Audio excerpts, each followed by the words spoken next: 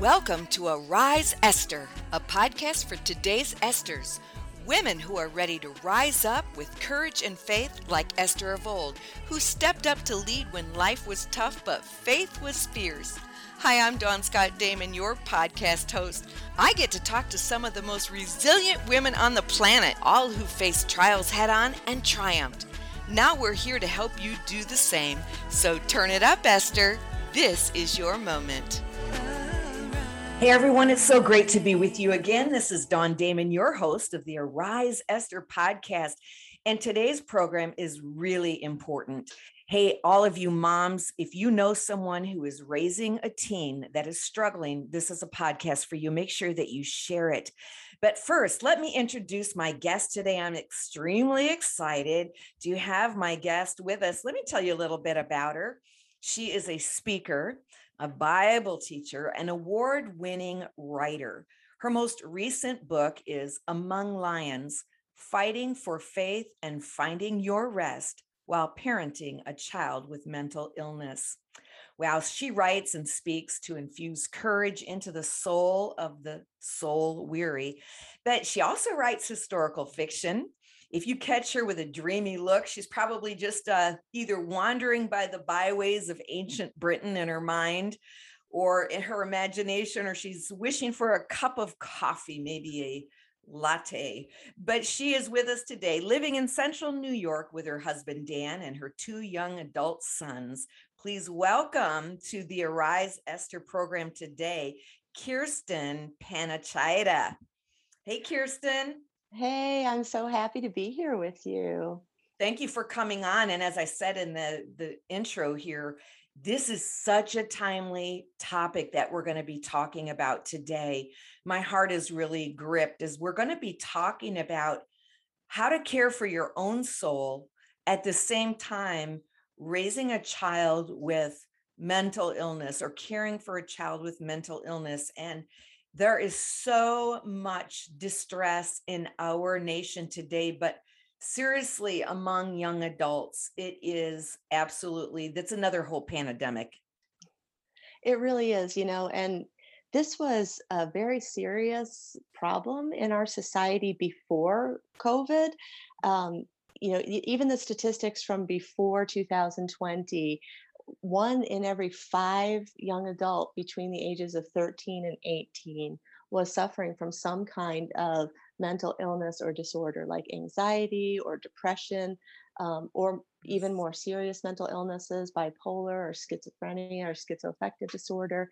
And I think we've all read the headlines that the pandemic has created a whole other group of kids that are just really struggling, especially with anxiety and depression, that is related to their experiences over the last couple of years. So it's a huge challenge right now for parents. And, my heart is just, well, I was softened by an experience that I never signed up for. I'm part of a club that no one ever, signs on the dotted line. Hey, I want to be in that club. My son has bipolar disorder, and he's had it since he was 14, or he started displaying symptoms when he was 14. And so, I've walked this walk, and my heart really is tender toward these parents, especially the ones who were just blindsided by these current struggles that their kids are having. Absolutely. I want to hear more about that. We're going to unpack this for the listener today, but would you be willing to take us back into that place? Your son is 14. He begins to display symptoms of the bipolar disorder, and you're wondering, what is happening to my son? What are you seeing? What are the symptoms?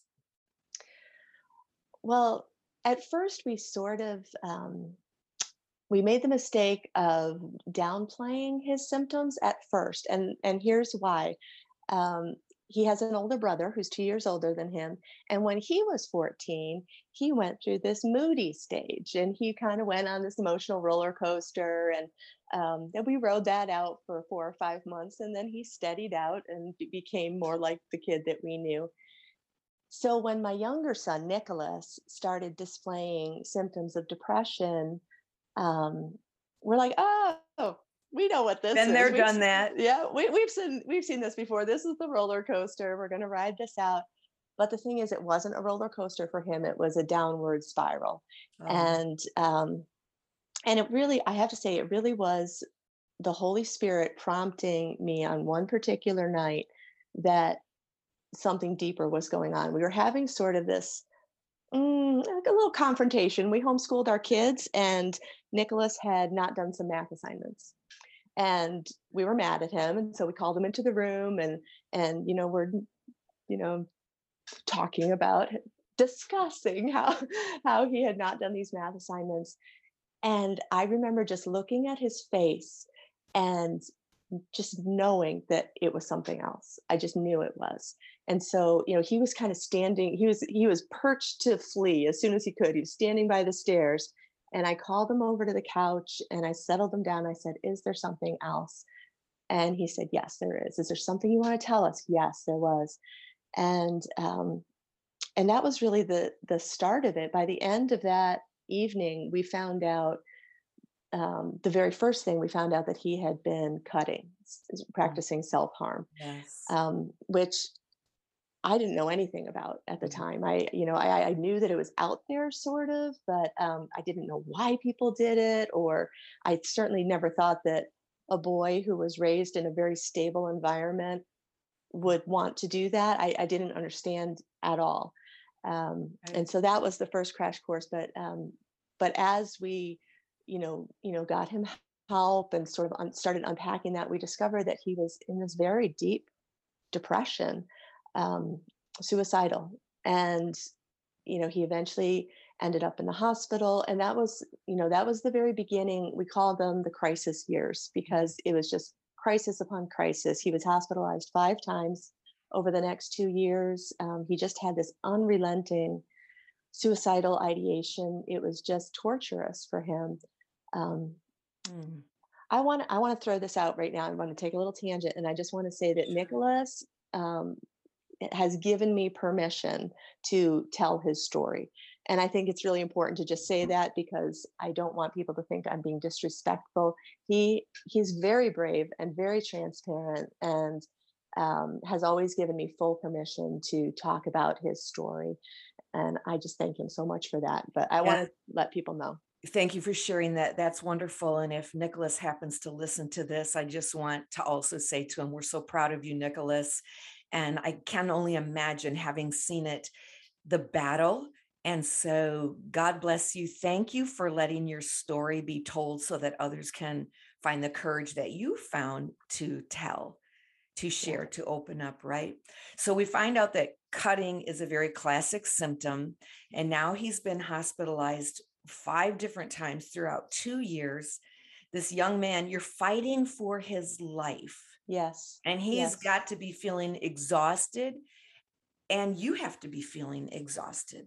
So pick up the story for us. Yes. And that's a really good point for you to make, is that, Nicholas, he won that battle almost every day for years, to do the next thing, to decide to get up in the morning. And there were a few days when he lost the battle.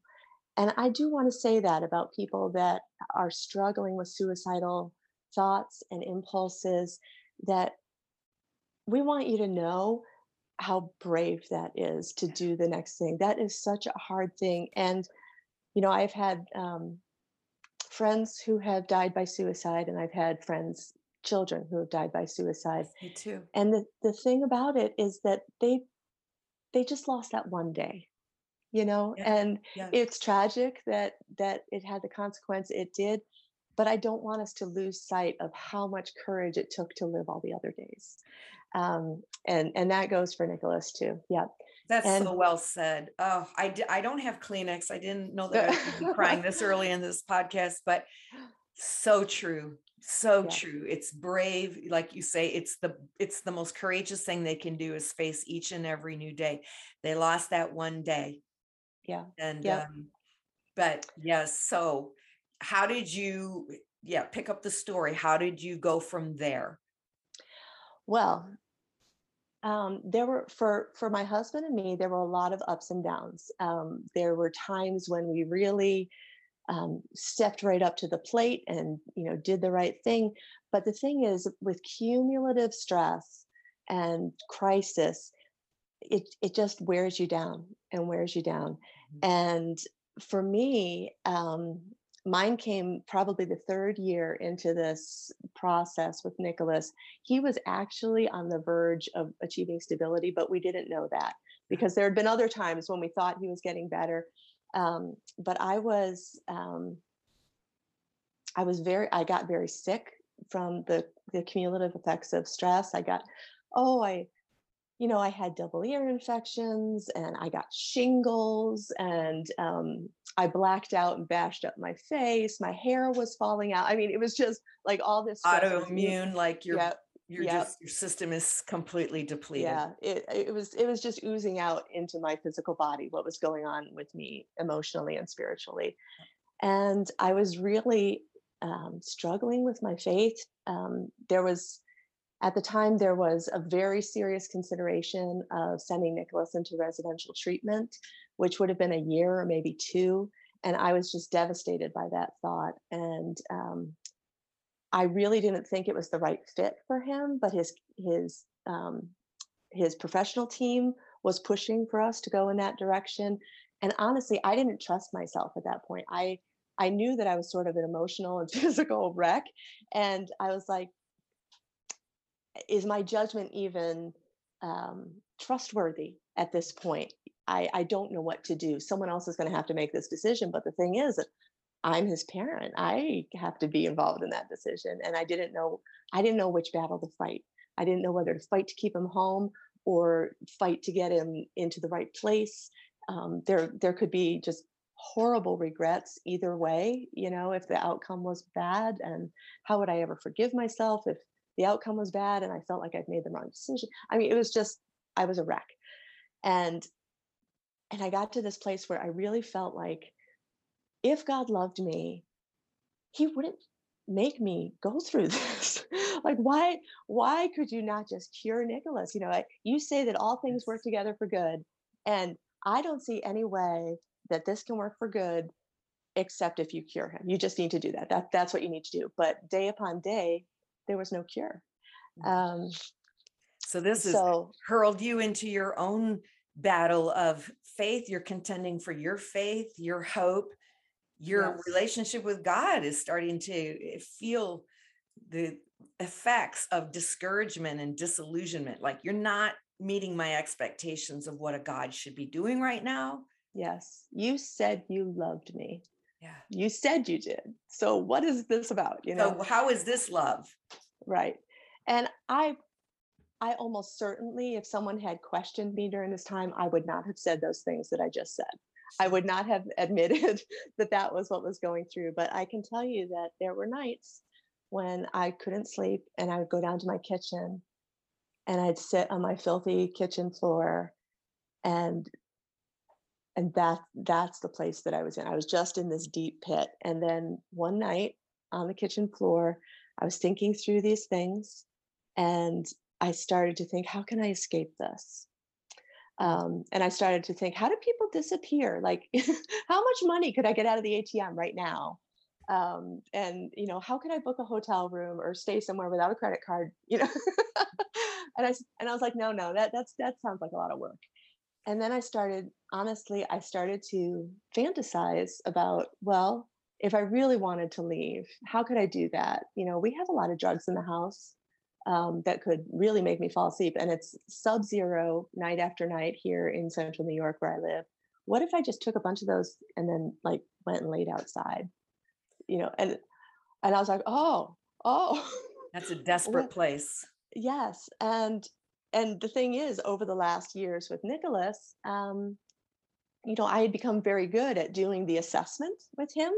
Do you have a plan? Do you have access to the things you need to have this plan? What are your, all these things. And I looked at that and I was like, wow, if I had to go to the emergency department tonight and answer their questions, I would have to say, yeah, I was formulating a plan. I don't have intent, but I was yes, that That's was, the first steps in that parade, though. At the yeah. end of the day, if you keep going down that path. So you did a self-assessment and said, hey, I'm in some serious trouble right now. Yeah. So the next morning, I called my doctor, and I got medical help for myself. I got therapy, I got medication, um, and that really helped with the physical and emotional things that were going on with me.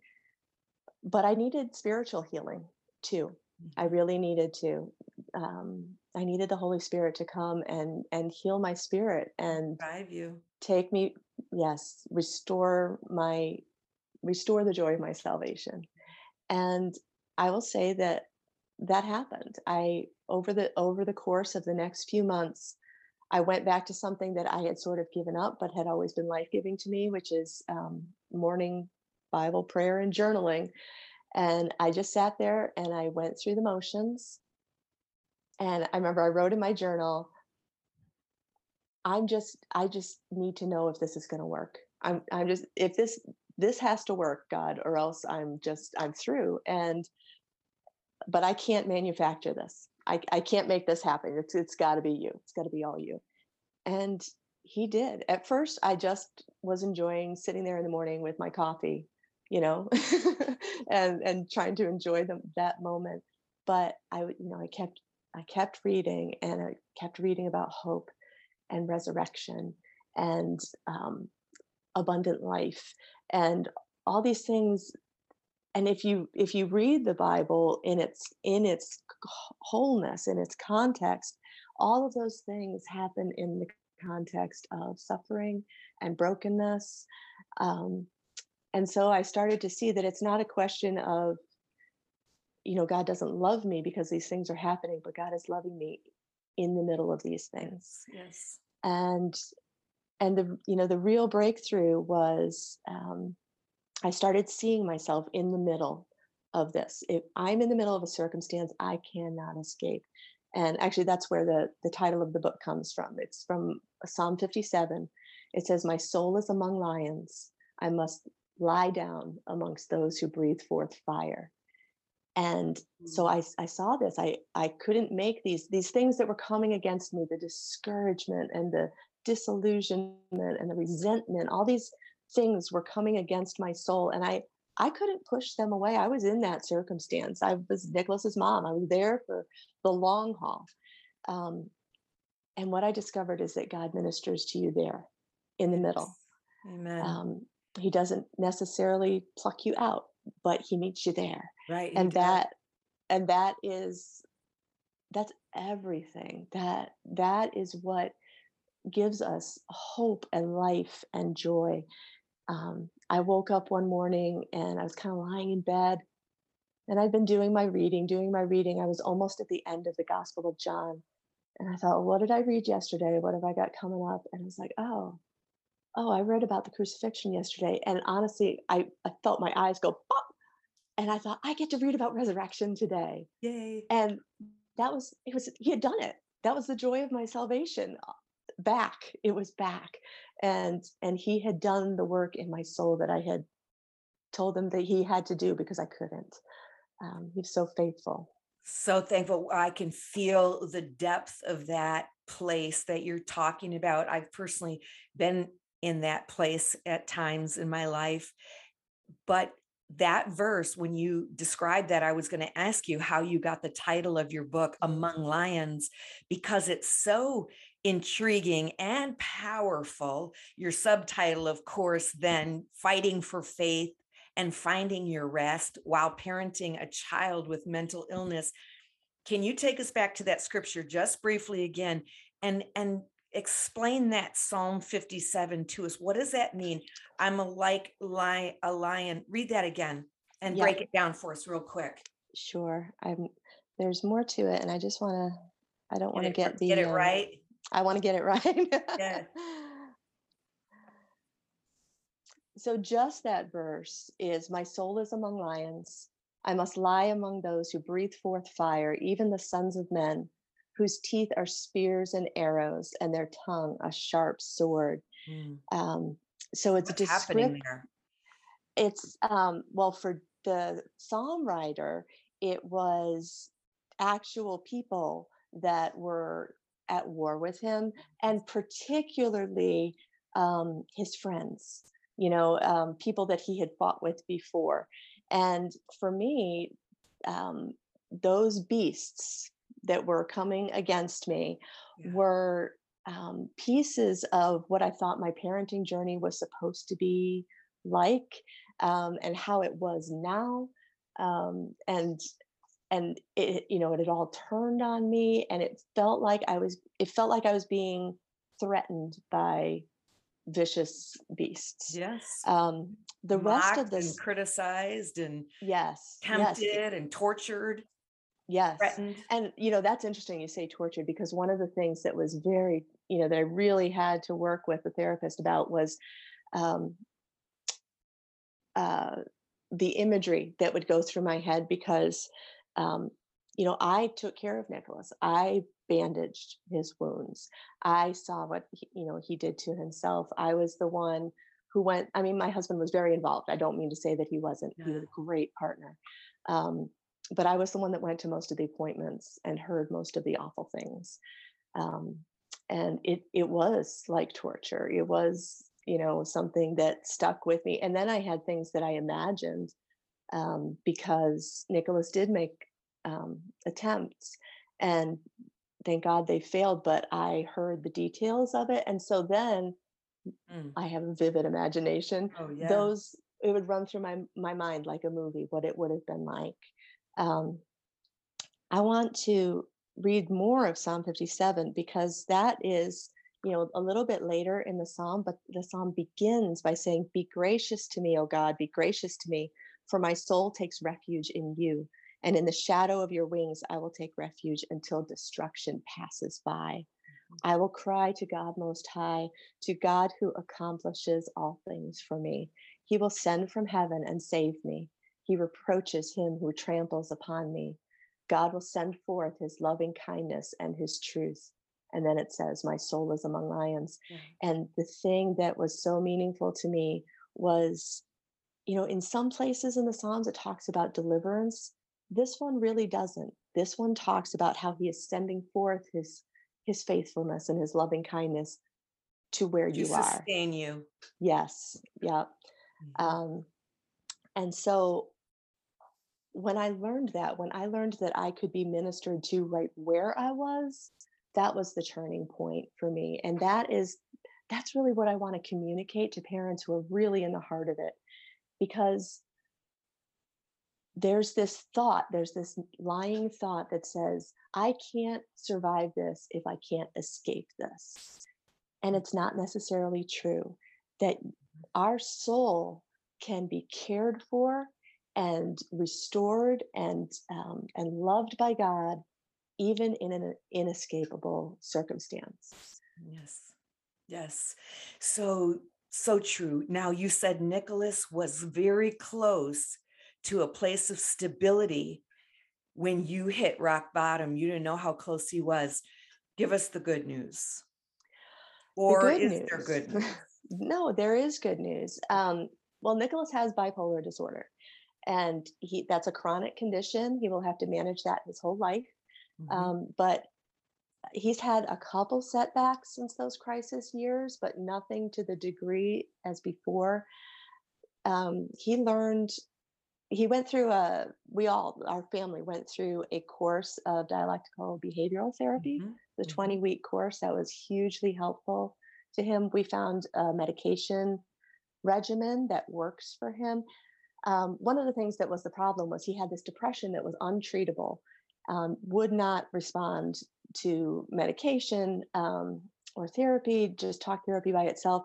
And it wasn't until he had gone through some puberty and gone through, some other, just the Hormonal medication things. experimentation is very difficult with Yeah. mental illness.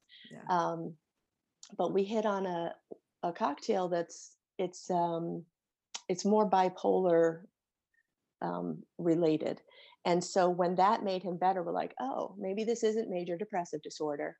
And Mhm. then when he did sort of stabilize, we started to see the traditional mood swings. Okay.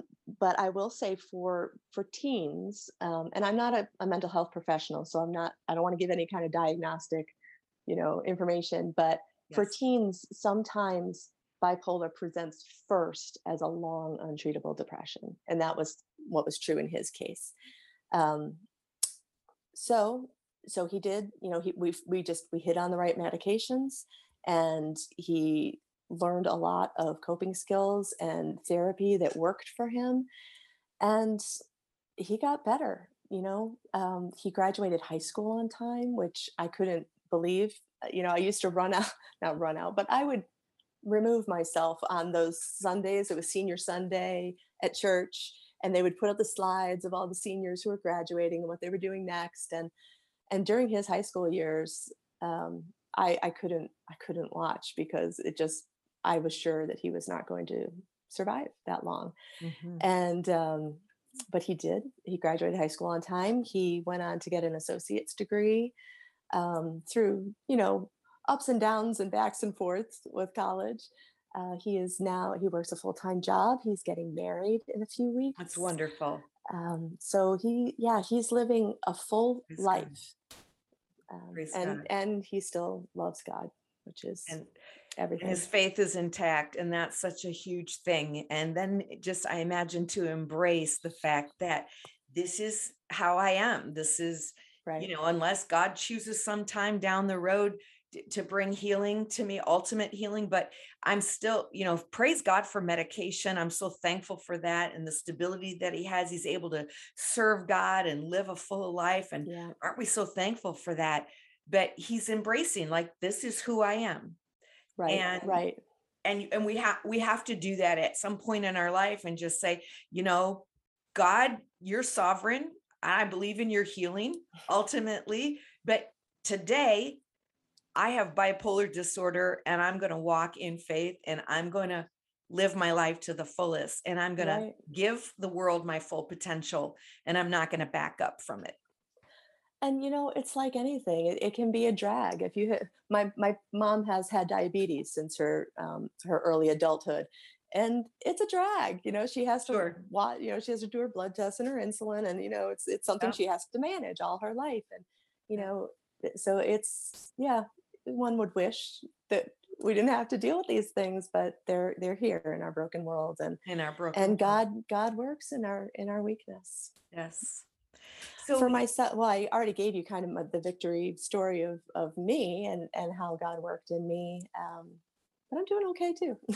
I was just going to ask that. I mean, there's a lot of dangers for the caretakers, parents of children with mental illness, your own personal breakdown, if you will, or your catalytic moment of recognizing, I'm spent.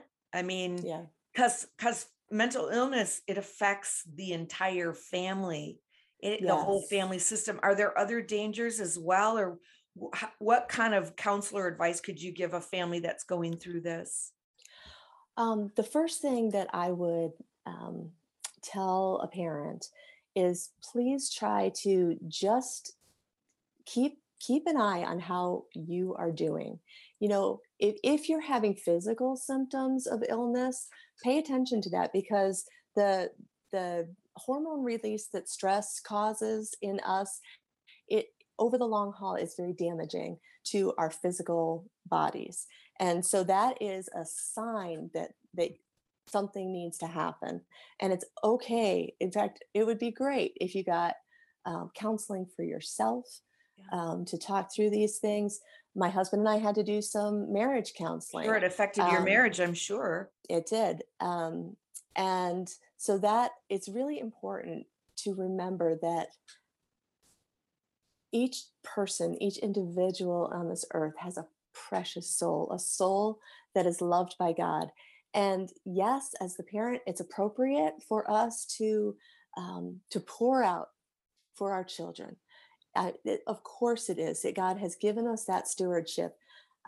But we need to remember that God loves our souls too, and wants us to take care of them, wants us to be in a place where he can minister to us.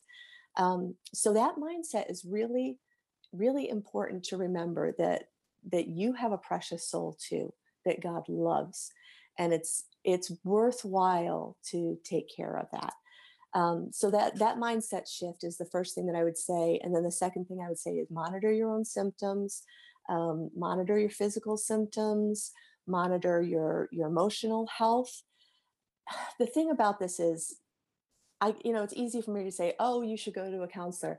I know you are going to 4 counseling appointments a week anyway. You have all this extra. How can you do one more thing? I don't want to do one more thing.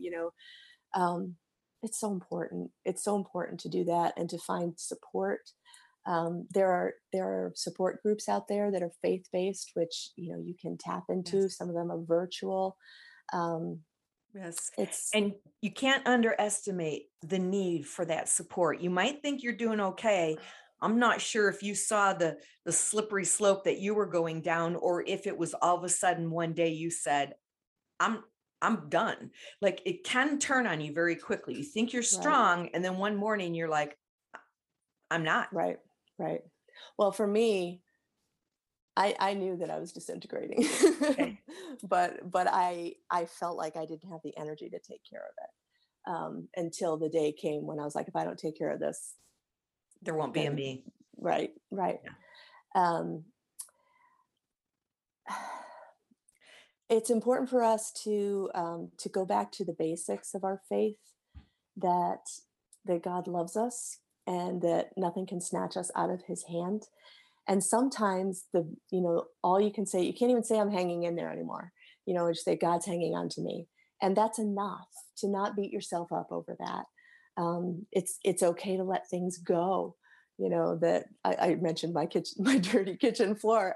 That wasn't a joke. That of course, it would be nice if you had a calm, clean environment, but don't beat yourself up if that Yeah. doesn't happen that week. Um, it's For me, it was super helpful to have things in place that were preparation. For example, I had bags pre-packed for myself and for Nicholas in case he needed to go to the hospital. Then I didn't have to think about that. I had a folder that had everything that I needed: insurance information, his log of past medications that we'd tried, names and phone numbers of my prayer support partners, something you can just grab to have. So having like little kits like that is really important. When he started going for longer times to the hospital, I had a hotel kit that I put together. It had like a pretty mug so that I didn't have to drink out of paper cups in my hotel room. So Dumb stuff smart. like that. But Yes. it really made a difference for me, in being able to cope with what was going on, to have things in place ahead of time. So, I mean, those are sort of the comfort items, but also things like have a safety plan written down so that when the moment of crisis comes, you say, okay, we made a plan for this. We know that we're going to call this person first. I have the directions written down for the emergency department so that I don't have to fumble around, um, Yeah. if it happens in the middle of the night, are we going to go straight to the emergency department? Or what we ended up doing is, Dan and I would take shifts staying awake, um, and so that we could spend the night there. So because things that happen in the middle of the night, first of all, you don't get treatment in the middle of the night. Yeah. Again, I'm not giving professional advice here. Just personal opinion that for us, going somewhere in the middle of the night to the emergency department was not a good plan. Okay. Obviously, safety comes first. If it's really a question of safety, go where you need to go. Yes. But all those practical things, anything you can think ahead and prepare for, it's a gift to your future self. Yes. Wow. It's been an amazing journey. We're so thankful for the outcome and where you are currently. The book is called Among Lions: Fighting for Faith and Finding Your Rest While Parenting a Child with Mental Illness. My guest today, Kirsten Panachida. Thank you so much for being with us on Arise, Esther. I'm sure your book is now available. How can we get it? It's available on Amazon. You can also do a search for it at other bookstores. If you went to Barnes and Noble and put in a search for it, it would come up and you could order it that way. Yeah. Wonderful. And your social media links, is it KirstenP.com? That's KirstenP.com and Facebook.com/Kirsten. Well, it's Kirsten, but it's spelled Kirsten, Kirsten Panachida. Thank you so much for being with us. What is Panachida? It's Ukrainian. And it's actually the name of a certain kind of sung funeral service. So like if you look at an obituary, you might see the Panachida will be sung at such and such a place at such and such a time. And we don't know how my husband's family ended up with that name. They were probably singers at some point. I hope so. Well, thank you so much for being with us today on Arise, Esther, sharing your very personal story. Some tragedy, trial, testing, ultimately triumph. We're so thankful that you were here today, and we'll keep you in our prayers along with Nicholas. Keep on going. We're proud of you. And I have a question for all you who are listening today. Is this your moment, modern day Esther, for you to arise? I hope you've enjoyed the podcast today. And hey, if you've not done so yet, why don't you subscribe on Apple Podcasts so you never miss another episode? Or you can visit us at ariseesther.com. And while you're there, make sure you join the movement. Visit us today to get connected. For more information about me, Dawn Damon, visit dawndamon.com. And while you're there, you can sign up for a free breakthrough strategy session. Until we meet again, keep rising. This is your moment.